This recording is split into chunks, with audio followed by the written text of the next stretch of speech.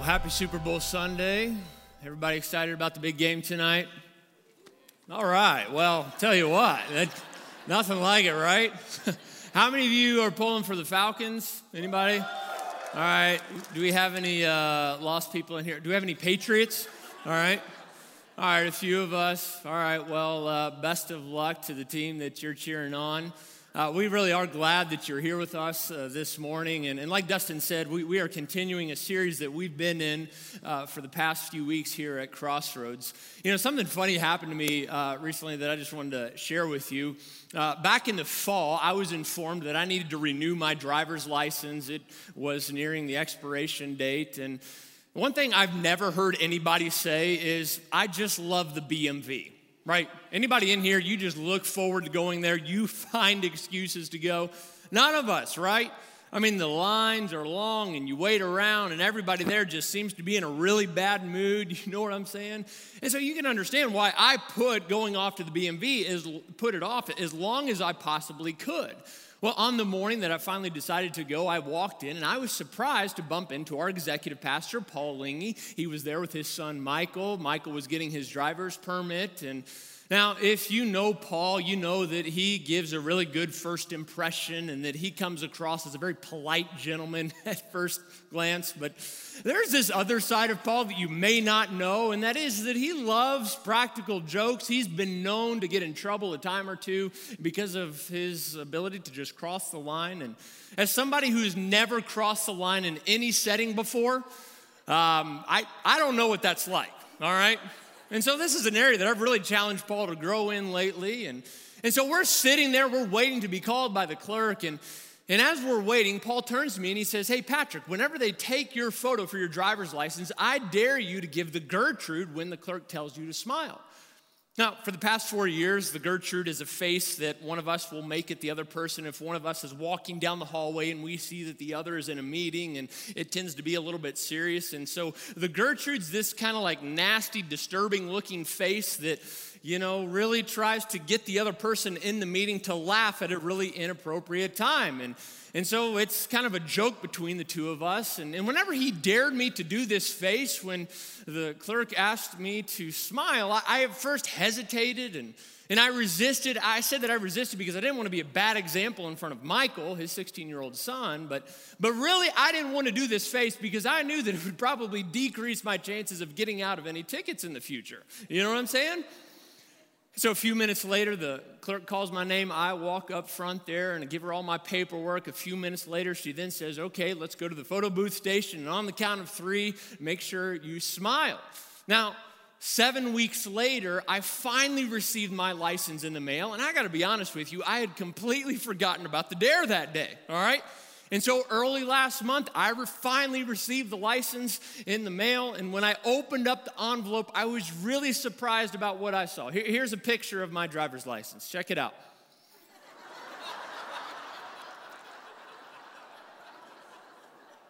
That's just creepy, isn't it? Now, what makes this funnier or maybe even sadder is the fact that your driver's license picture isn't something that just goes away. I mean, it's not something that's temporary, right? I mean, it literally follows you everywhere you go. And there have been a few moments since I received my new license where I was forced to give somebody proof of identification. And I got to tell you, I've had moments where I'm like, I really regret taking Paul up on that dare. You know what I'm saying? And people will look at it, and what ends up happening is they will take my picture and then they will match it up with me, and they will try to make sure that I am who I really say that I am. And whenever that happens, I either feel this kind of pressure to explain myself, to justify, hey, this was a dare, you know, that's not really my smile. Or I kind of go to the opposite extreme, and I feel this pressure to kind of lie about it. Like, yeah, that is my real smile. You know, do you have a problem with it? And I think in a similar kind of way, that's how a lot of us tend to approach our past, right? I mean, we've all made decisions before that we really regret, and it tends to follow us around in our back pocket. We can't get rid of it, right? And yet whenever it kind of rises to the top, whenever it rises to the surface, we feel the need to either justify it, to explain what happened, or we just end up lying about it, right? And doesn't that describe some of our stories? You see, we've all done things before that we don't want anyone else to know about. We all have stuff in our past that maybe somebody did to us that it's brought us a lot of guilt and shame and just insecurity, right? And so whenever those things rise to the top, our tendency is to either, again, explain it, to justify it, or we tend to just lie about it and diminish it and say, well, it really wasn't that big a deal. And anybody in here, and that's some of our stories? Again, for the past few weeks, we've been in this series rooted in a New Testament book in Scripture called 1 Corinthians. And more than a book, this really was a letter that was written to a church in the first century 2,000 years ago, all right? Now, this letter was written by a guy named Paul who started this church. And understand that in all the ancient world at the time, the one place you wanted to live was Corinth, where this church was located, all right? It was a happening place. I mean, every day in Corinth was kind of like going to Woodstock. It was very free-flowing, and you just kind of lived how you wanted. And except the Corinthians, I think, knew what the definition of personal hygiene meant, all right? Now, as these men and women, a part of this church, were coming to know Jesus and they were understanding what he had done for them, they brought with them a lot of baggage. Their past kind of followed them. It was tough for them to disconnect where they had been in life with this new life that they supposedly had in Jesus. And so one of the reasons why Paul wrote this letter was to remind them of who they were. You see, they were walking through a little bit of an identity crisis and their life was a mess. And so where we're going to pick up today is in 1 Corinthians chapter 4. If you have your Bibles or Bible app, I want you to go ahead and turn there now. If you don't own a Bible, there should be a Bible right there in front of you. If you're worshiping with us back in the chapel, it's on one of those tables as you walked in a moment ago, all right? And that is our gift to you. If you don't own a Bible, please take that with you when you leave here today. Again, that is our gift to you. 1 Corinthians is towards the back of your Bibles, right in between the books of Romans and 2 Corinthians. And we're going to pick up in verse 1 of chapter 4, all right? Now, the one message that kind of started this revolution, the greatest movement the world has ever seen, called the church, is really based upon this message that who we were doesn't have to be who we continue to be. That all because of what Jesus did for us on the cross, we can receive a new identity. We can be given a new name in spite of what we bring to the table, in spite of what our past may look like. And so right in chapter 4, Paul begins to, or I guess continues to challenge the Corinthians to keep their focus on Jesus. That it's not about anything else. It's not about any one person. It's about Christ. And so check out what he says in verse 1 of chapter 4 of our text. Here's what Paul says. He says, this then is how you ought to regard us. He's talking about church leaders, pastors, elders, as servants of Christ. Wow, that voice crack there. I'm not going through puberty, okay? I don't think. And as those entrusted with the mysteries God has revealed. Now, it is required that those who have been given a trust must prove faithful. And so again, he's showing this church what it's like to work in the church from his perspective. Now, right here, Paul basically says that as pastors and church leaders, it's really important that you remember that we are simply flawed, sinful, broken people who have no hope besides what Jesus did for us on the cross. And again, the Corinthians had lost focus, that they had forgotten that. And so Paul says that as pastors, we've been entrusted with the mysteries that God has revealed. What's that all about? What's he talking about? What's he talking about there? Well, the mystery that God has made known is that we can find freedom from our past, present, and future sin because of the cross. You see, Jesus was treated like a slave so that we could walk free. And so that means that he's not intimidated, he's not surprised by real sin and brokenness that we've all been a part of and that some of us deal with every single day. Before Jesus began his ministry, one day he stood up in front of a crowd of people and he made known what he was all about, the reason why he came to earth. Check out what he says in Luke chapter 4. Jesus says, he, talking about his Father, has sent me to proclaim freedom for the prisoners, to set the oppressed free. 1 year ago, I spoke at a local prison, and before I got up to teach that day, I was interacting with some of the inmates, and one guy in particular had been an inmate for over 20 years, and so I was just curious about what it was like to be in prison that long. So I said, man, what is it like to be in prison for over 2 decades? I mean, he said, honestly, it just becomes your new sense of normal. He said, I've been here so long that I have forgotten what it's like to live life outside these walls. And whether we know it or not, I think that's some of our stories today. That you have felt trapped in your circumstances. You have been kind of pressed down by where you've been. And you've been in your surroundings for so long that your walls have spoken to you. And the thing is, you've begun to believe what your walls have spoken to you, right? And maybe your walls right now tell you that you're nothing more than a meth addict. Your walls tell you you're nothing more than a lousy mom. You're nothing more than a single dad. You're nothing more than somebody who's had an abortion. You're nothing more than someone who struggles with same-sex attraction. Your walls tell you that you're nothing more than somebody who has PTSD. You ever been there before? You see, we can find ourselves in the midst of these circumstances for so long that we have forgotten what it's like to live life outside these walls. But according to what Jesus says here in Luke chapter 4, he's actually come to break down those barriers, to break through our prison gates. And so what would it look like for you to be free from your prison? Look at what Paul continues to say in verse 3. He says, I care very little if I am judged by you or by any human court. Indeed, I don't even judge myself, Paul says. Now, evidently, certain people in the church didn't like Paul. All right, I know that never happens. People don't like each other in the church, but evidently it was happening here in Corinth. Some saw him as being too harsh or direct. And in verse 3, Paul makes it known, though, his primary job wasn't to earn popularity points. His primary job wasn't to be, liked and popular among the people. No, his mission while in Corinth was simply to point people to Jesus, to let people know that freedom could be found in him and him alone. You see, the way that Jesus lived, that we read about in his biographies, tell us that he was far more interested in releasing prison doors than protecting his own reputation. And so that's why we as a church here at Crossroads must continue to make this a safe place for those who are lost, broken, those who are addicted, those who just feel oppressed in life, those who are just beat down and depressed. It seems like more than ever recently, we've heard just story after story of people who are coming here to Crossroads and are experiencing this freedom that Christ has promised. And it's exciting to be a part of it. It's exciting to hear, but there is a little problem with it, and it goes like this, that this hour in 10:45, we are at over 90% occupancy in our building. We are over 90% full. I can't even still say that word, occupancy.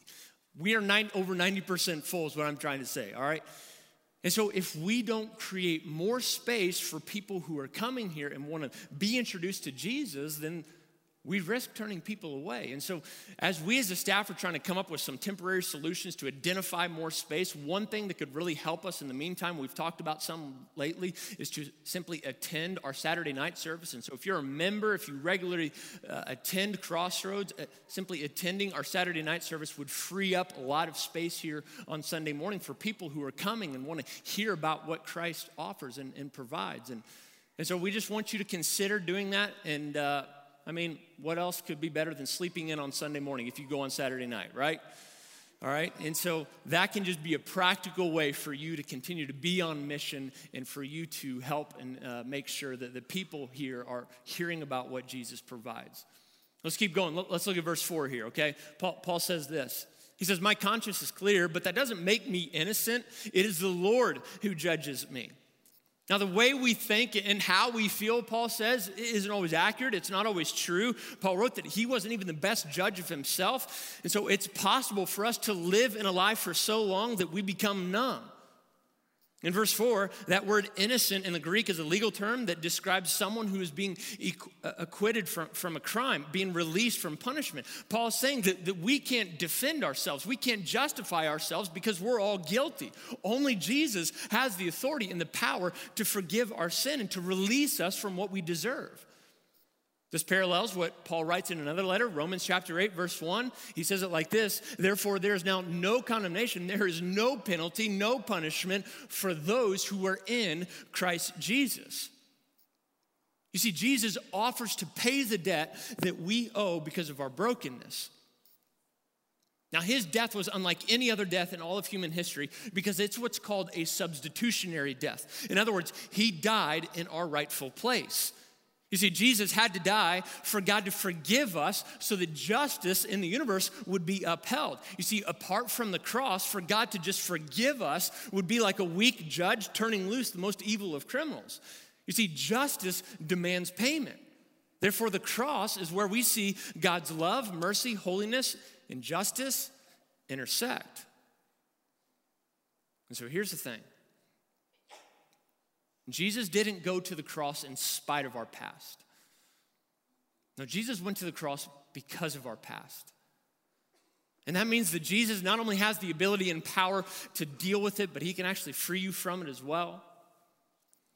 Later on in 1 Corinthians 4, he says this, verse 5, Paul writes, therefore judge nothing before the appointed time. Wait until the Lord comes. He will bring to light, he will expose what is hidden in darkness and will expose the motives of the heart. And so Paul's saying, look, a day is coming when Jesus will unveil what we've said, done, and thought when we thought no one was looking. And yet what we hide are the very things that God promises to expose and unveil. And so for the next few minutes, what I want to do is just see what's at stake for us whenever we choose to hide the parts of our life that we don't want anyone else to know about, all right? Now, the first thing goes like this, that you and I, we tend to hide what we fear. We hide what we fear. I mean, we cover up those parts of our life that we think define us and that may cause people around us to think differently about us or may have a smaller perspective of us or a lesser perspective of us. And we think that digging up those parts of our life, it's going to cause more frustration, more shouting matches, an increase in medication, or more drinks at night. I mean, it's only going to cause pain. And so our natural tendency is to keep those things hidden so that we can keep the peace and we can maintain that perspective that people in our life have of us, right?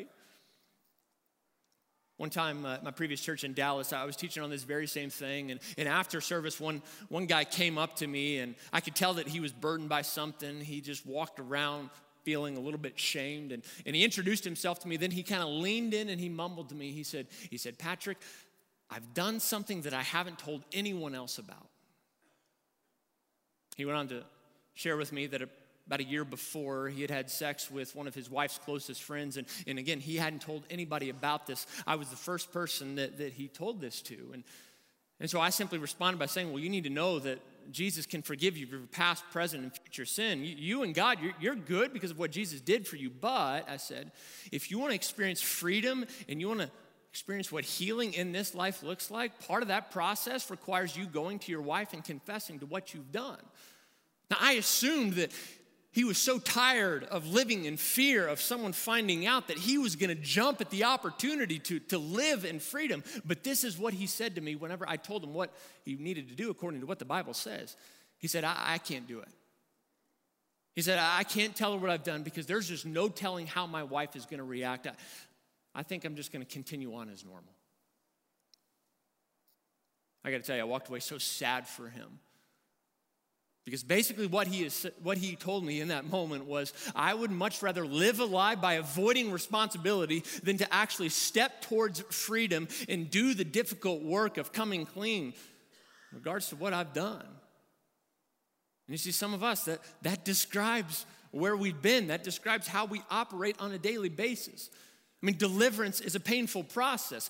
Running after freedom and restoration, it's not an easy task. It's why the Bible tells us that there was a chapter in the life of God's people when he delivered them from slavery. And in the midst of deliverance, as they had been released from bondage, there was a group of Israelites, God's people, who started complaining. And they were wanting to go back into Egypt where they were slaves again. Why? That seems crazy to us. Well, because slavery is what they knew. There was something comfortable about what had always been. There was something comfortable about being in slavery. That the difficult work of walking through deliverance, it wasn't worth it for them. And so we hide what we tend to fear. Here's the other thing. It goes like this. Number 2, what we hide controls us more than it frees us.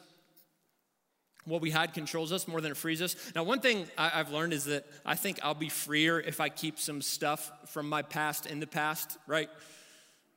I mean, if people see a very sanitized and filtered version of me, then I'll be more respected and loved. But is it possible that we give our brokenness a lot more power when we keep it hidden, when we put it in our closet? You see, hiding is really about denial. It's a form of pretending that appears to be safer than honesty and vulnerability. Now, as painful as this may be, freedom in Christ requires that we look at our past so that we can better understand why we are the way that we are today. A lot of us carry around a lot of shame, guilt, and insecurities because of things that you maybe observed or experienced as kids. Not necessarily sin, but just stuff that you were a part of or you saw in a mom or dad. You see, our past dominates us and controls us more than we even realize, more than some of us think.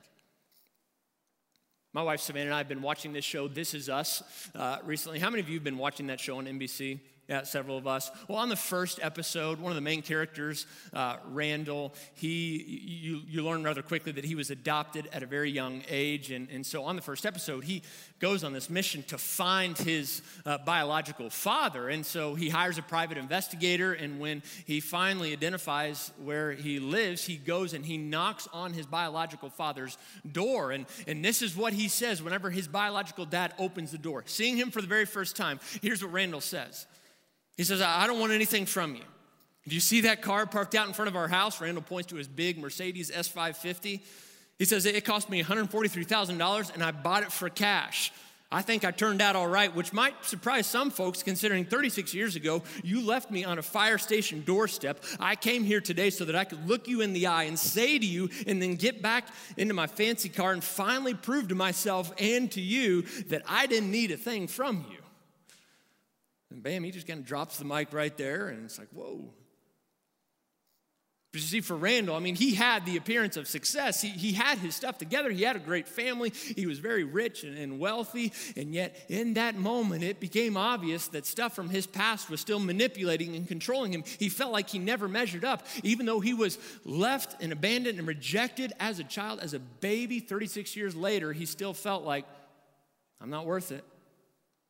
And so much of his life was about running after this image that would make him more acceptable, that would make him more proving in other people's lives. And so our natural tendency is to think that we're defined by what we did or what someone did to us. And so some of those things aren't very glamorous. And so again, we try to keep them hidden, and yet those labels tend to tell us that we are nothing more than what happened, right? Our past dominates us more than we realize.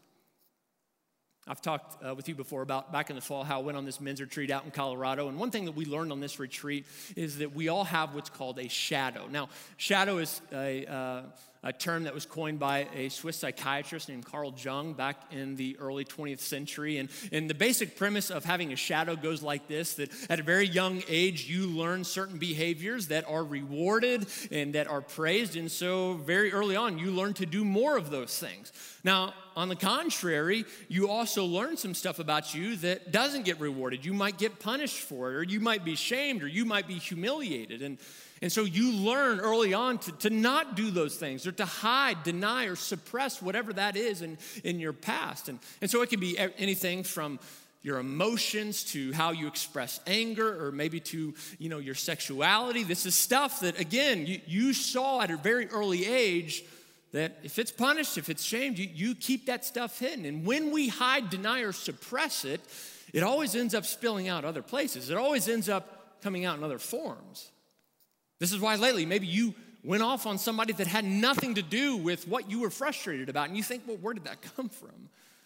This may be why you feel this constant pressure to keep up with a colleague, a coworker, or maybe you feel like every time I talk to him, I've got to mention the name of somebody popular or famous that I recently interacted with. Why? Because you want that person to be impressed with you, and you want to run after respect. Look again at verse 5 in our text. Paul writes this: He, God, will bring to light what is hidden in darkness, and will expose the motives of the heart. And here's the thing, our motives are fueled by who we think we are. And while our motives as Christians don't necessarily disqualify us from heaven, spending eternity with God, God's judgment of us as believers will be based upon this one question. It goes like this: how much did you trust the identity that Jesus purchased for you? How much did you live in that identity that Jesus gave you? You see, it's possible for us to be saved, but for us to not really be living in freedom. And some of us are children of God, but instead we're living down to the label that we hear whispered in our mind all day long. Now, I want you to really personalize this, and I want you to think hard about it. What label do you believe about yourself? I mean, you may know that it's a lie, but what word describes that one moment in your life that you think defines you? Many of you are carrying around this label even as I talk. It's on your mind. You know what it is. For you, your label might be drunk, mistake, addict, failure, divorced, infertility, abused, PTSD, overweight, stupid, widow, single mom, single dad, ugly, same-sex attraction, depression.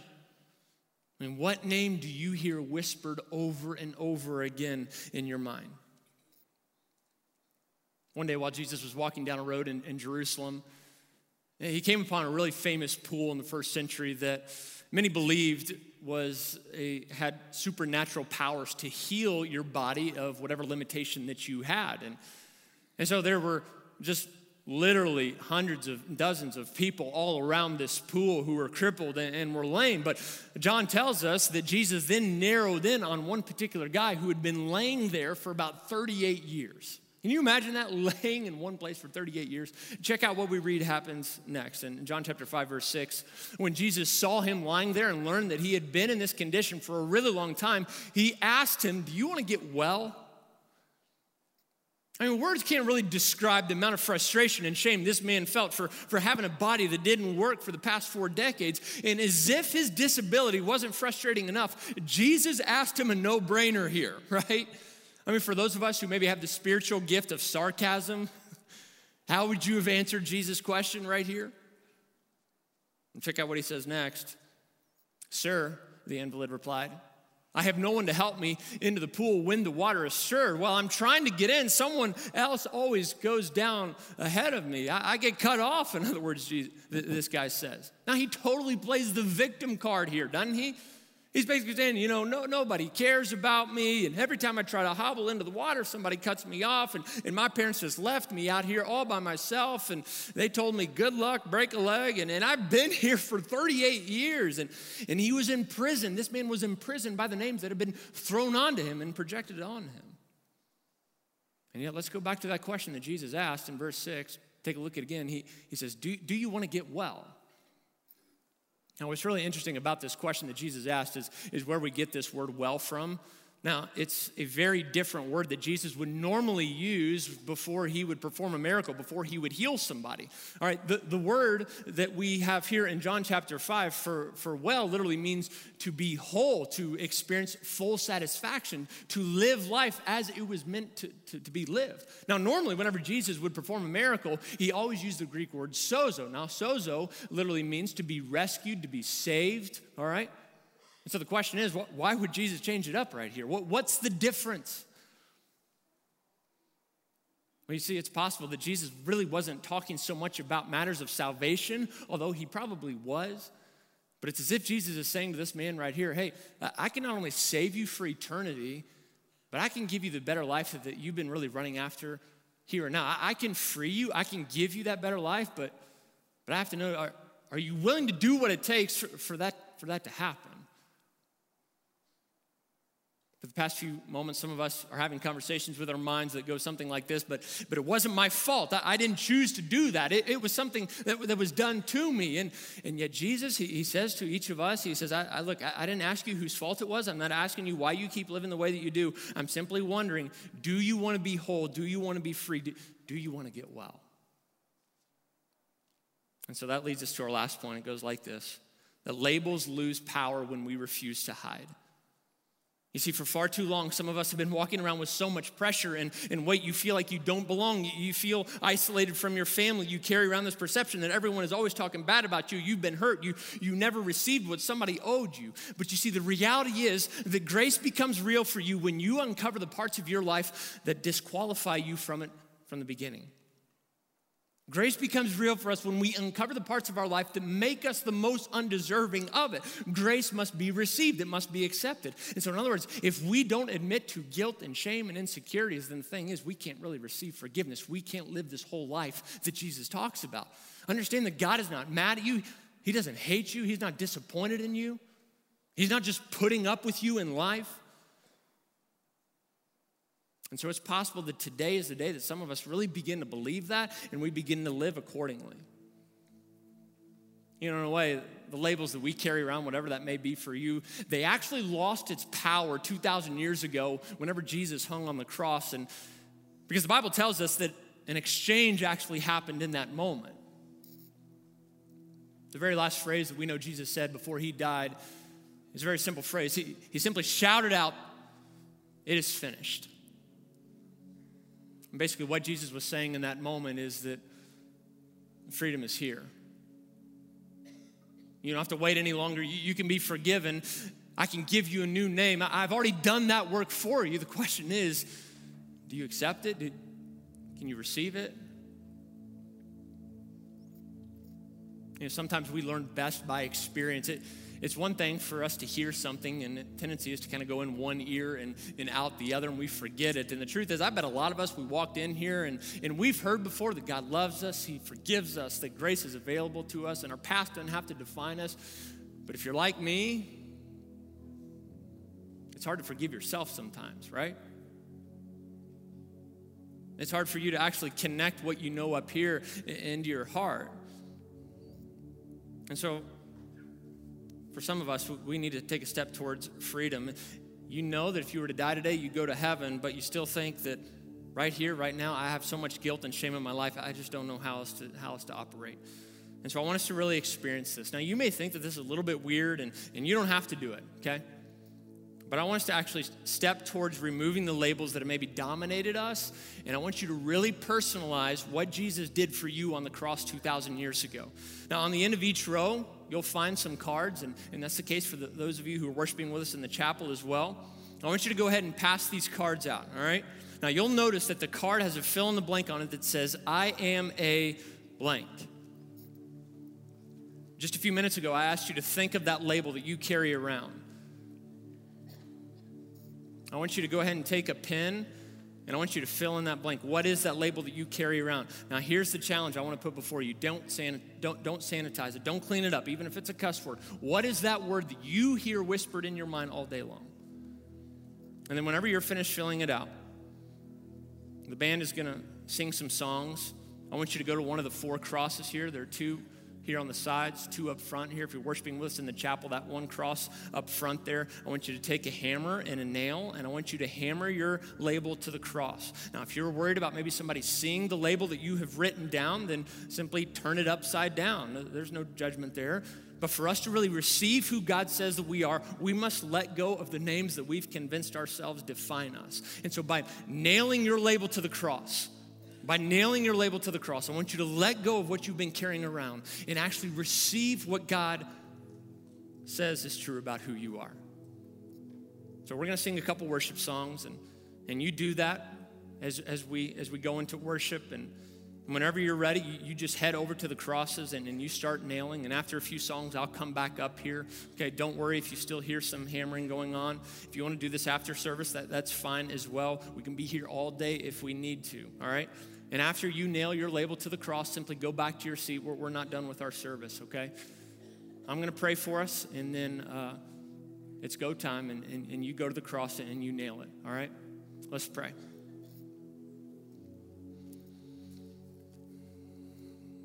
God, I know that a lot of us here right now feel a little bit ambushed by what was talked about today, because we didn't think that part of our life would get brought up or that memory would resurface in our mind. And yet the truth is, our past dominates us more than we think, more than we realize.